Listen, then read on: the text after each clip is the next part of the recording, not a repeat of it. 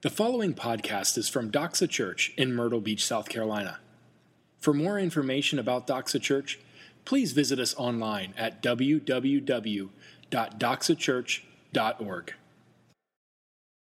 My name is Randy, by the way. We are in week 12 of our series on Nehemiah that we're calling A Great Work. So we have one more week left and we'll be wrapping it up. And so far, it's my favorite Old Testament series that we have done, by far. I mean, thank you. It's also the only Old Testament series that we've done. And but I think it's been all right so far. So if you haven't been around, we've been going with our boy Nehemiah, who was the sommelier or the wine taster to the king. He was the most powerful king of the time, the king of Persia. And they were America and Russia put together. They just ran the world at the time. And so Nehemiah was this kind of leftover Jew who had somehow, we don't know how, moved up in the rank. And if you're in a monarchy, an absolute monarchy, to be a servant to the king isn't like we might think of a servant as lowly. It is a very powerful position. If you're a servant to the king, particularly one like Nehemiah, who was actually in the presence of the king every single day, because that's not something even his advisors would get. They would be summoned whenever he wanted them. And you hope that it was like he was something he was happy about, and not that he was discouraged. But Nehemiah got to be with him every day, and he got to see him in a good mood because you're feeding the guy wine, right? So I mean, that's a pretty good position to be in. And if you know his taste, and if he can trust you, because your number one job, besides your number two job, would be pick out a good vintage. Number one job would be make sure I don't get killed. There's a lot of pressure on his job. He tested the wine every night, every time he's going to serve the king. And if he didn't die, then the king would drink the wine because they could know that it wasn't poison. So, pretty sweet gig. He gets to drink wine and serve the king, lives in the palace. Everything's going well with him. And then one day, some of his boys come back from a trip. We don't know why. Maybe it was a really poor man's spring break, and they had gone down to Jerusalem, down in Judah. And he's hanging out with them afterwards and says, "Hey, how's it going? How was the trip?" And they said, "Man, it is terrible down there. You would not believe the gates have been destroyed by fire and the walls are all destroyed. The city lies in ruins, and they are a laughingstock of the region." And it was kind of interesting what happens here at this point, because Nehemiah, as far as we know, probably never had seen the city of Jerusalem, ever. And he had never seen the city of Jerusalem in its glory. In its heyday, in the day of David and Solomon, Jerusalem was one of the wonders of the world. It was a beautiful walled city. It was protected. It was amazing, and it held in it the crown jewel of the Jewish civilization, the temple. And the temple was amazing. Like, you guys ever seen, I'm dating myself on this. You guys ever seen MTV Cribs? Like, they go and they do tours of this. And you're like, wow, they have gold-plated walk-in closets. Like, why would you have that? But that's awesome. They have subwoofers in their pool. That's amazing. How do they do that? Like, you see, like, how awesome the digs were. Well, the digs in Jerusalem in the temple, which is where, by the way, the presence of God himself dwelt among his people, was amazing. They said whenever the sun was shining on it, you had trouble looking at it because it was gleaming in the sun because of the gold and the silver and all the stuff that was encased around it. It was huge. It was humongous. You had this outer court. It was just amazing. They said the stones, some of them were like 12 tons. How did they move 12-ton stones to make the wall? I have no idea. It's like a retaining wall for the temple. I have no idea, but it was an amazing thing to behold. Nehemiah had never seen that. And so what happened next makes it even all the more kind of interesting that he heard that the walls were torn down, the gates were destroyed by fire, and it says that it broke his heart. He began to weep. Because when God puts a burden on your heart for something, it doesn't matter whether it just doesn't matter. It just breaks your heart. And it broke his heart. It says he had trouble eating and sleeping. And days and weeks pass, and we don't know what he's doing except he's fasting and praying, but we also find out later on that he was planning. Because the moment came whenever he was serving the king a particularly good vintage. It's like on a feast day. And he's pouring the wine, but this day he had a frown on his face. And you didn't do that in the presence of the king on penalty of death. That's having a really bad day. You're like your cat got run over by a chariot, and some people would rejoice at that, but other people would be bummed out by that. And he comes in and he's looking sad. You better not look sad. Your cat got run over, but today he looks sad in the presence of the king, and the king says, "Why are you sad?" And he says, "Why shouldn't I be sad when my homeland, the city of my fathers lies in ruins?" And the king says, "What do you want to do?" And at this point, some of us would be like, "Oh, junk. It's like the dog that finally caught the car. Like, what are you going to do with it? Like, you have no plans, like what you're going to do. You're just chasing it, and finally he caught it." But Nehemiah had been planning as well as praying and fasting. Whenever the king said, "What do you want me to do for you?" he said, "Here's what I need." And he had a list. "I need you to do this and this and this and this." And Nehemiah leaves his plush, posh position in the presence of the most powerful man on the face of the earth and goes to this hobunk, torn down remnant of a city called Jerusalem. And when he gets there, he tours the city, and it's even worse than he had imagined. The walls are destroyed. They've been burned by fire at the gates. And he tours the city. And not only is the wall in ruins, but the city is like a ghost town.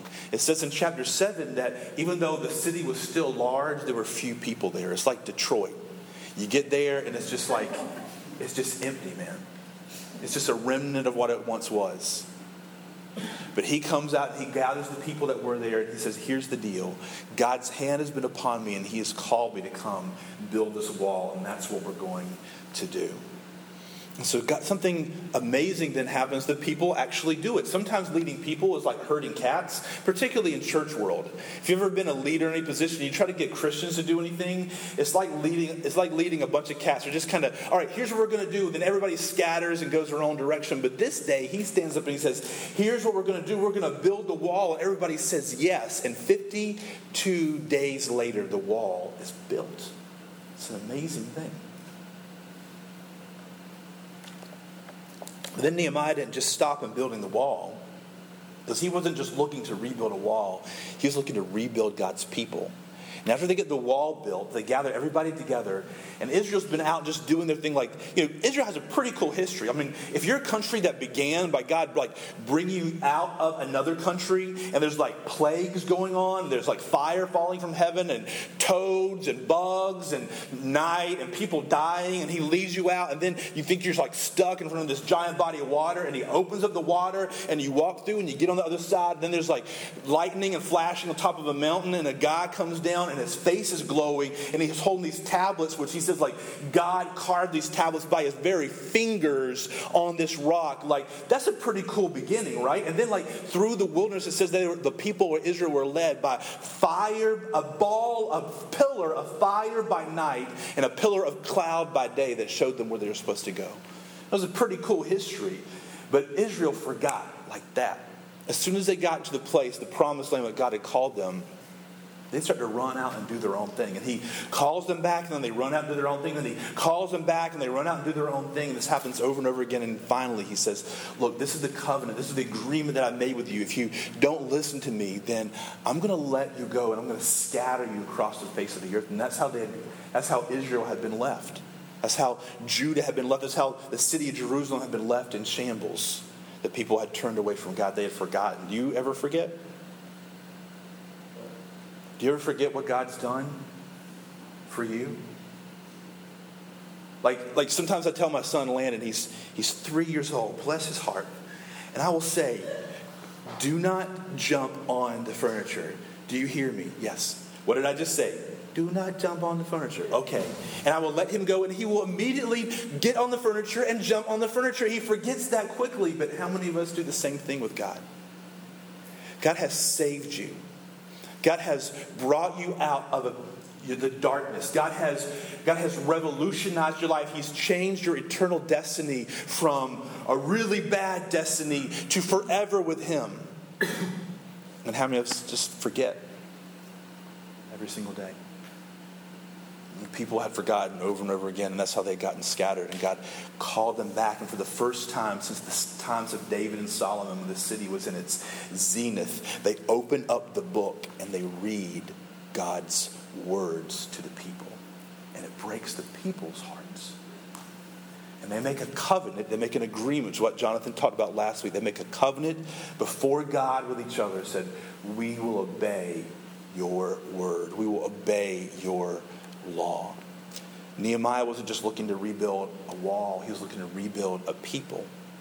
And then today, in the eye of chapters 11 and 12, which you might, if you've read ahead, like you might wonder, like, wow, what are we going to talk about at chapters 11 and 12? Because there's a lot of names, and I'm interested in hearing how he's going to pronounce, but there's not a whole lot else in there. But there are some really cool gems. If you have your Bible, you can open to the book of Nehemiah. I'm only going to have one verse on the screen this morning. Part of the reason of that is that beginning in August, we're not going to show any verses on the screen. We're going to show references, and the idea is that we want to look in the scripture ourselves. So you're able to open the Bible or open your app and actually look at the words for yourself at what God is saying. It's good practice for us. Some of us may never open the book again during the week, but this will be the chance that we can together. And if you don't have a Bible, we'll have Bibles ready for you on those days. But if you have your Bible, you can open your Bible to Nehemiah chapter 11, verse 1. Now the leaders of the people lived in Jerusalem, and the rest of the people cast lots to bring 1 out of 10 to live in Jerusalem, the holy city, while 9 out of 10 remained in the other towns. So, like we said, it's like a city like Detroit. It's a remnant of what it once was, but it needs people to live there. And so the way they decide to do it, the leaders are already living there, and they say, we need some people to live here. The people that were living in the area, they were living in farms outside the city, surrounding the city. Part of that was because before the wall was built, that was a safer place to be, because you didn't want to be congregated together with a lot of other people without protection of the wall, so marauders could come in during the middle of the night. You were safer in your own little house where you were kind of scattered. But then also because that's the way the economy ran, is by agriculture. And so they were out in their homes growing crops and having livestock and doing, all the stuff that farmers do in order to keep the economy running in an agricultural, agrarian society. But they needed people to be in the city. And so what they said, here's what we're going to do. We're just going to cast lots. We're going to roll a dice. We're going to pick a straw. You ever do that with your siblings? Like you had a shorter straw and you pick a straw and figures out who has to clean the bathroom because that's the losing straw. And then who's going to have to clean the kitchen because that's the other one. And then the living room because that's the easiest one.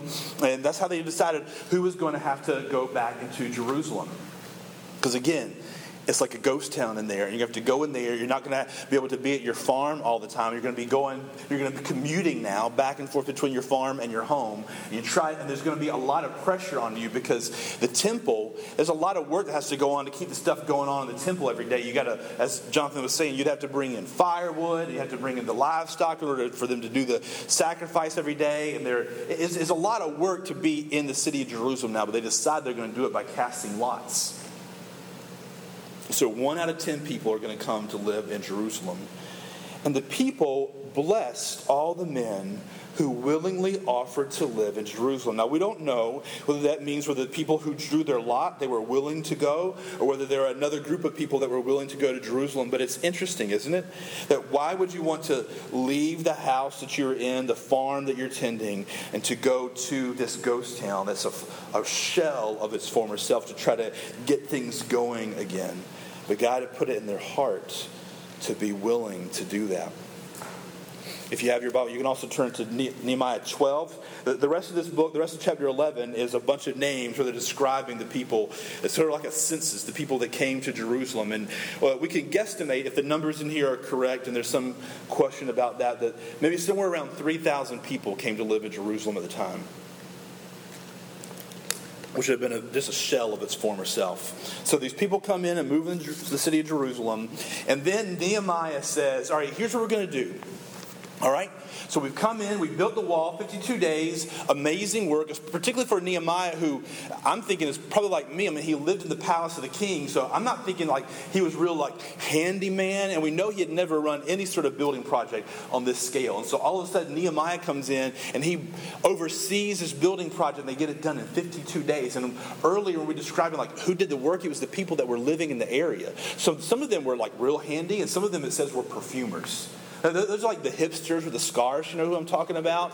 Those are the guys that are hanging around there like painting and listening to cool music that you and I have never heard of before, because that's what the hipsters do. Once you've heard of a band, you don't listen to it anymore because it's too popular. Like that, they're the ones, they're the artistic ones, and they were in there working with their hands building the wall. It's an amazing thing what happened in 52 days. And Nehemiah, and then they get the wall built, and then they rediscover God's word, and they commit themselves to it. The temple is built in their midst, and now he's going to throw a party because we did it, and he throws a rager. I mean, in this time, it may not, you might read it, and it may not seem like that to you, but it was a raging party. I mean, it was huge. He spared no expense, and all the people were involved. And this is like, they're sort of like, their equivalent of it. So they got everybody together, and they divided everybody into two groups, and they made like two massive choirs together. This is a party in ancient Hebrew time.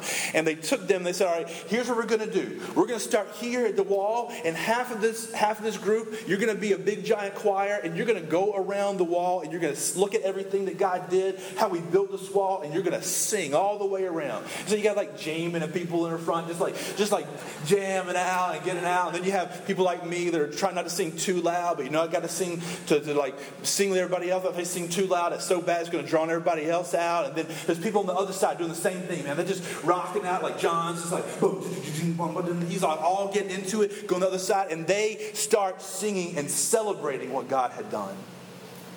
Because God had took them who had been scattered out all over the world, and he brought them back to his city where he dwelt in their midst. Don't miss that. We're going to come back to that. The temple was there in their midst, and it's where the presence of God dwelt. And these two giant choirs, they go around the wall on either side, and they're just singing, and they're going out there celebrating what God has done. And they meet back around in the middle on the other side, when they've gone halfway around, and they meet at the temple. And they all gather in the temple, and they're singing, and they're celebrating for all that God had done. The city was still a remnant of its former self. The walls, we know, were probably smaller than they had been before. They didn't encompass as large an area as they had before.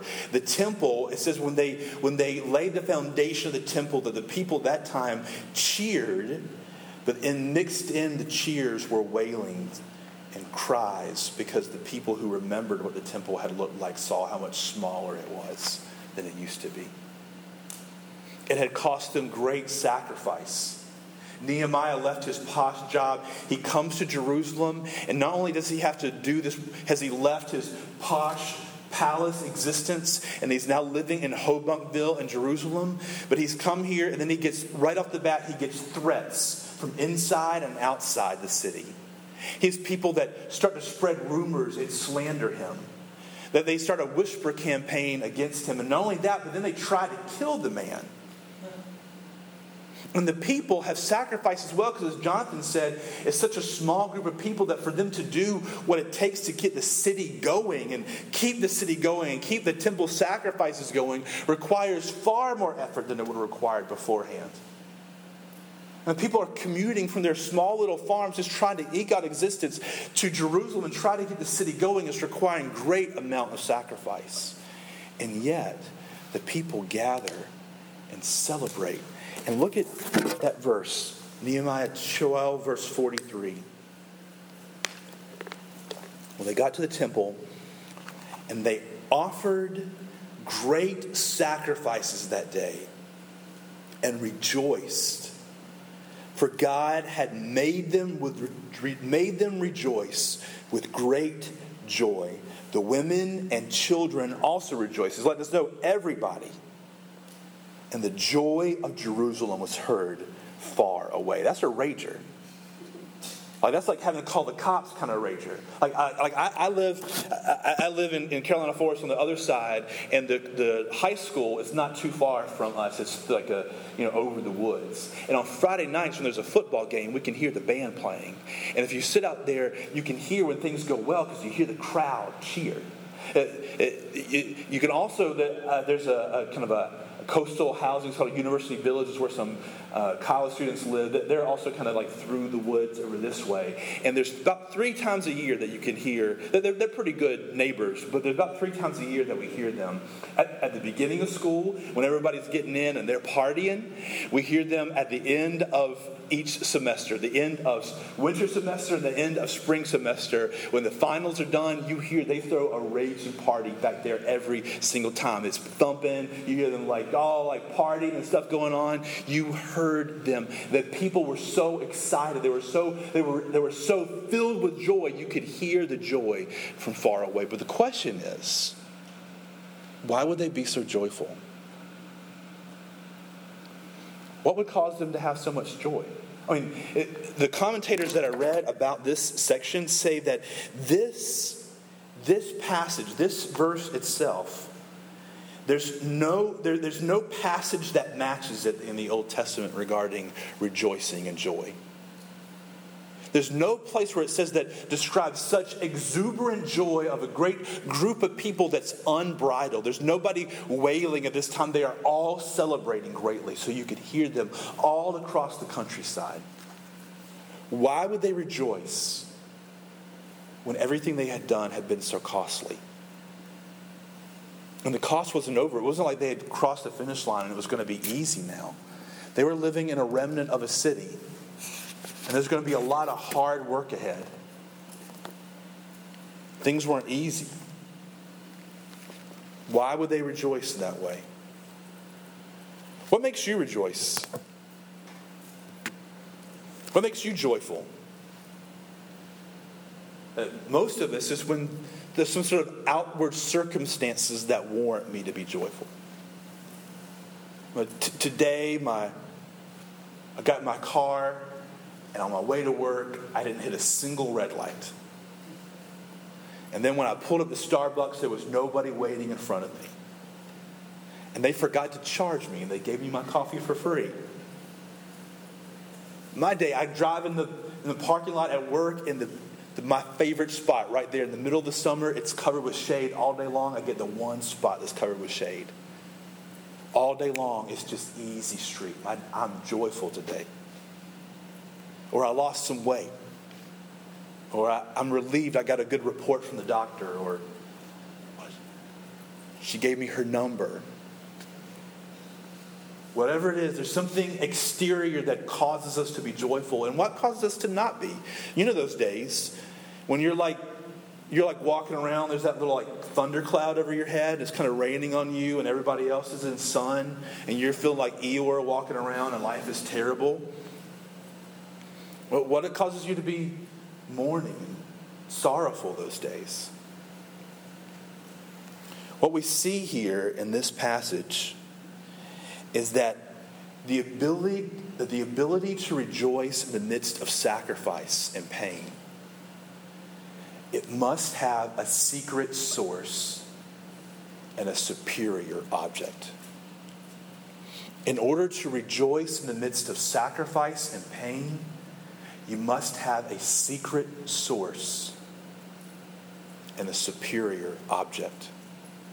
Because most of us, as we were saying, our happiness, our joy rides up and down like a roller coaster based upon our circumstances or based upon my interior ability to muster something up.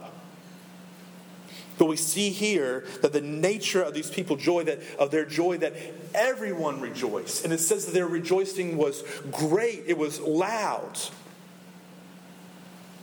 In the midst of great sacrifice, there was great amount of rejoicing, great depth of rejoicing. But what is the secret source?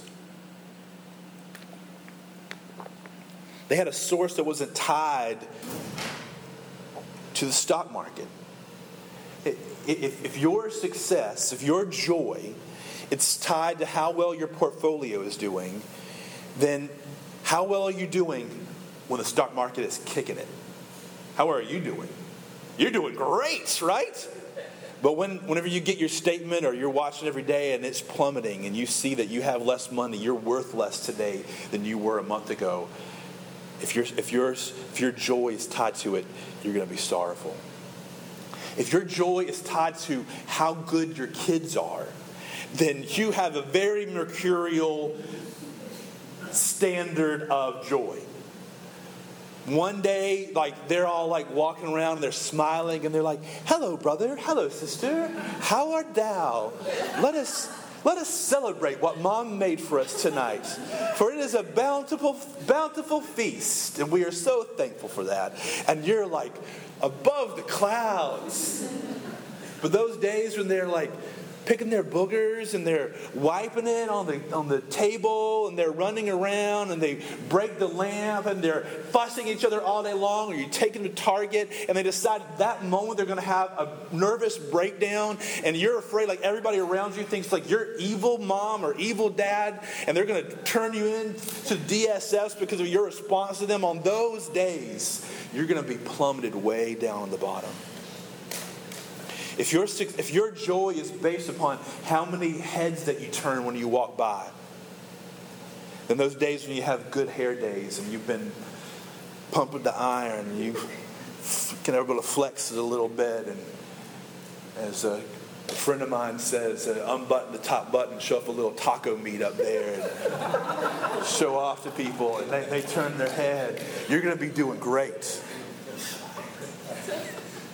But on days where you're having the bad hair day, or you stepped on the scale before you went out and you saw that, boy, you really had a lot of fun this weekend, and you put on a few pounds. You put on those jeans that used to fit and you had to suck in real tight, and you're walking around and hoping nobody knows that you're sucking in the whole time, that your stomach hurts because it's so tight. You're going to be down here. But what we see here is a secret source of joy that's not based on exterior circumstances. Neither is it based upon interior determination. Some of you are forcibly happy people because you're able to see when the glass is half full. Now, those of us that are glass half empty, we don't understand you, but you're glass half full. You're finding the silver lining around every cloud. In every single circumstance, something happens bad at work, and you're like, oh, this feels bad. And you're like, but my pencil is sharp. Yes. And so you find something that you can, so something that you can base some sort of joy on. But sometimes that fails you, right? There's some mornings where you're out of stuff. Or you don't have the interior energy to muster it up anymore. And in those days, you're going to be low. But God is promising and showing for us here a source of joy that is neither based on exterior circumstances or interior determination. Because both of those are fleeting and faulty. Look at how we know that, because we see in this passage it says, they offered great sacrifices that day and rejoiced for what? God had what? Made them rejoice with great joy. There's this story. How many of you ever read Pilgrim's Progress? Anybody? Ever? For real? Not okay, I say I read it, but for real, actually read it. There's this illustration that stood out to me ever since the first time I read it. By the way, I think it's something that every Christian should read. But there's this illustration where a Christian goes into this house, and we won't get into where they're going, but he goes into this house, and he walks into this room, and there's a fire in a fireplace. And the fire is representative of a believer's life. And outside the fire is the evil one, the enemy. And he's constantly pouring water on the fire all the time. And Christian is the guy who's swimming around the house. Christian says, "What? Somebody needs to stop him. He's going to put out the fire. He's pouring water on the fire. Somebody has to stop him." And the guy just doesn't seem bothered about it at all. And Christian is freaking out, like somebody needs to stop him right now. He's going to put out the fire. And the guy says, hey, come with me. He takes him around through this door, around to the other side of the wall, and on the back side of the fireplace, he sees the Holy Spirit is constantly feeding the fire with oil. So even though exterior circumstances look like it's going to dampen the fire and put it out, there's a secret source of joy, of hope, of peace that transcends understanding. There's a passage in Habakkuk. It's one of my favorites. Yes, Habakkuk. That is a book in the Bible, by the way. If you want to turn there, you can. If not, you can just listen. Trust me that it actually is a book. I didn't make that up. Habakkuk 3, verse 17 through 19. Though the fig tree should not blossom, nor fruit be on the vines. So again, this is an agrarian society. So if the fig tree is not blossoming, there's no fruit on the vines. The produce of the olive fail, and the fields yield no food. That means it's a really, really, really bad year. Though you lose your job and your car won't start, it blows up when you turn the crank. Though your children are making you pull your head out, your hair out or your head out, though your husband and you have both lost your jobs and you cannot make the mortgage payment. Though the fig tree should not blossom, nor fruit be on the vines, the produce of the olive fail, and the fields yield no food. The flock be cut off from the fold, and there be no herd in the stalls. Verse 18. Yet I will rejoice in the Lord. I will take joy in the God of my salvation. God, the Lord, is my strength. He makes my feet like the deer's. He makes me tread on my high places. That means that though the sides of the mountains in Israel were craggy, and rocky, He gives you the feet like a deer to be able to jump up. Though everything goes wrong, God provides a secret source of joy.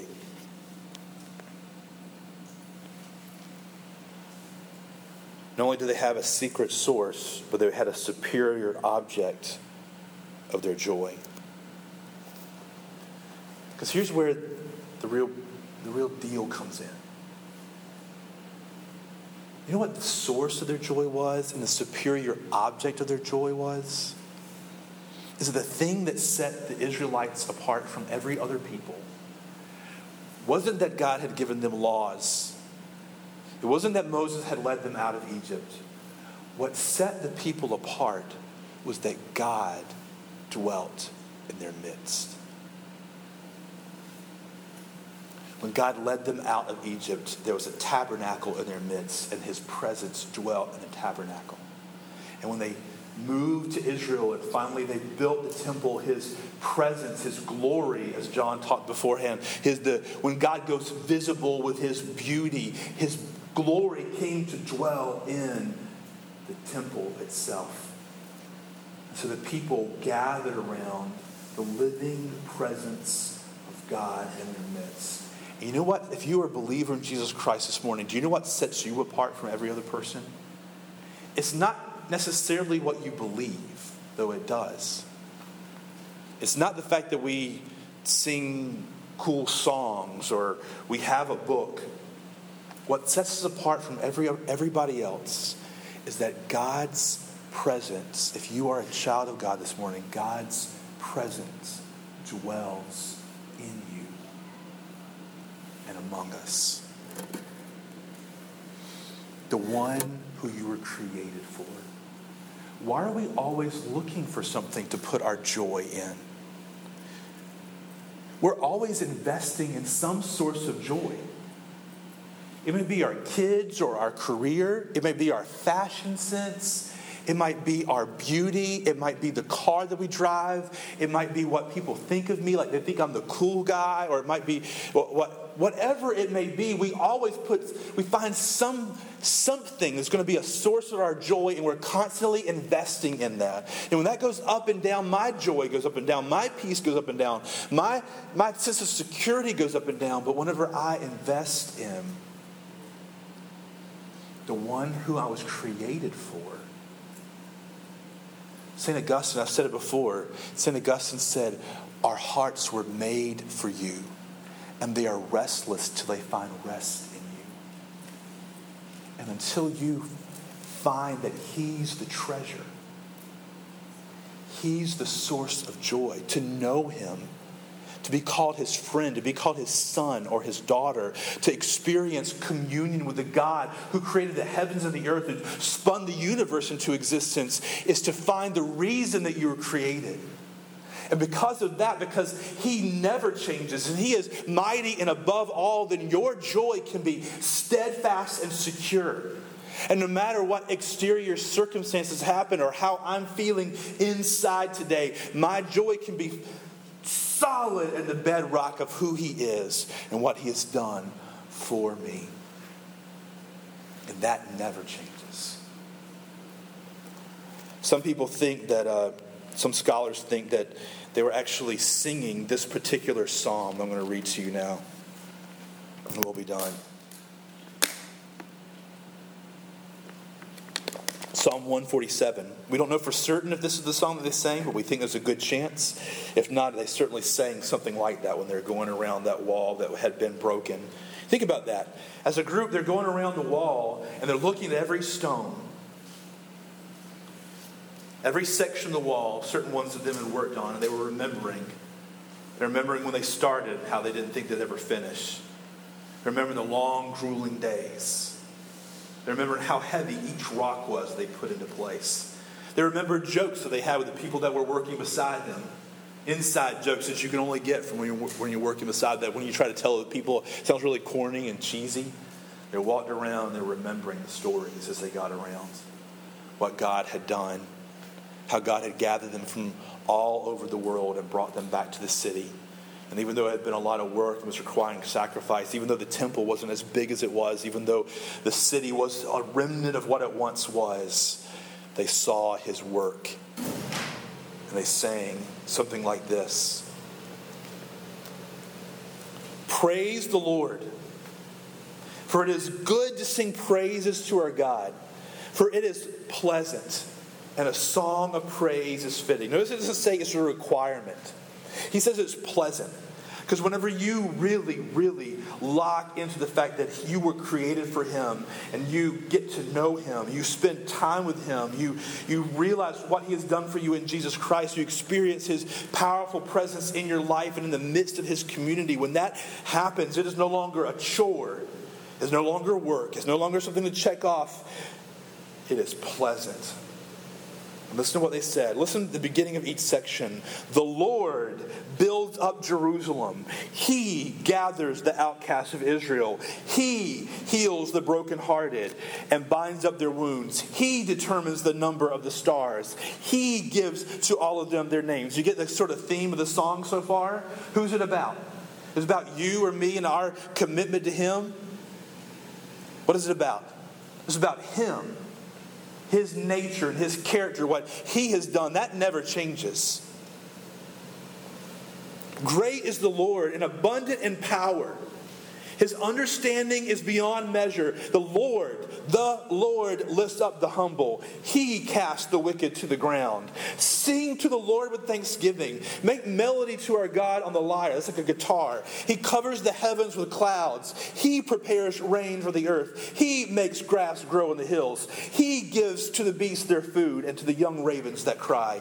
His delight is not in the strength of the horse, nor His pleasure in the legs of a man. That's a weird translation, isn't it? He's saying it doesn't delight in the power of the horse, nor in how strong you are. But the Lord takes pleasure in those who fear Him and those who hope in His steadfast love. Praise the Lord, O Jerusalem. Praise your God, O Zion.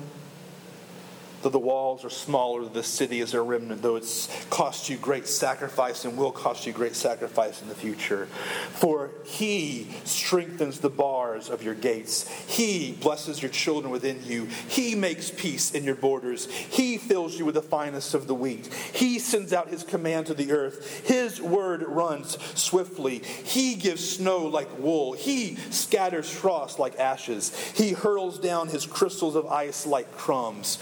Who can stand before his cold? He sends out his word and melts them. He makes his wind blow and the waters flow. He declares his word to Jacob, that's the children of Israel, his statutes and rules to Israel. He has not dealt thus with any other nation. They do not know his rules, or the translation there could be his just decrees. Praise the Lord. Because he was the source of their joy, he was also the object of your joy. And when he is the source of your joy, and he's the object of your joy, that never changes. And though the fig tree doesn't blossom, though you get that call that you've been dreading, your mom's sick, your dad's sick, you're sick, though the pink slip comes, though you can't make your payment, though nobody likes you, though you think you're ugly, though your children are crazy, though your life doesn't look like you hoped it would look at this time, yet he is still awesome. And he, if you are a child of God this morning, he has chosen you as his dearly beloved daughter or son. He has rested his favor and his love upon you. And he has filled your heart with his presence. And he has brought you into a community of believers and so his presence is in you and among us. And that never changes. That will not lower tomorrow. It will not be any greater tomorrow.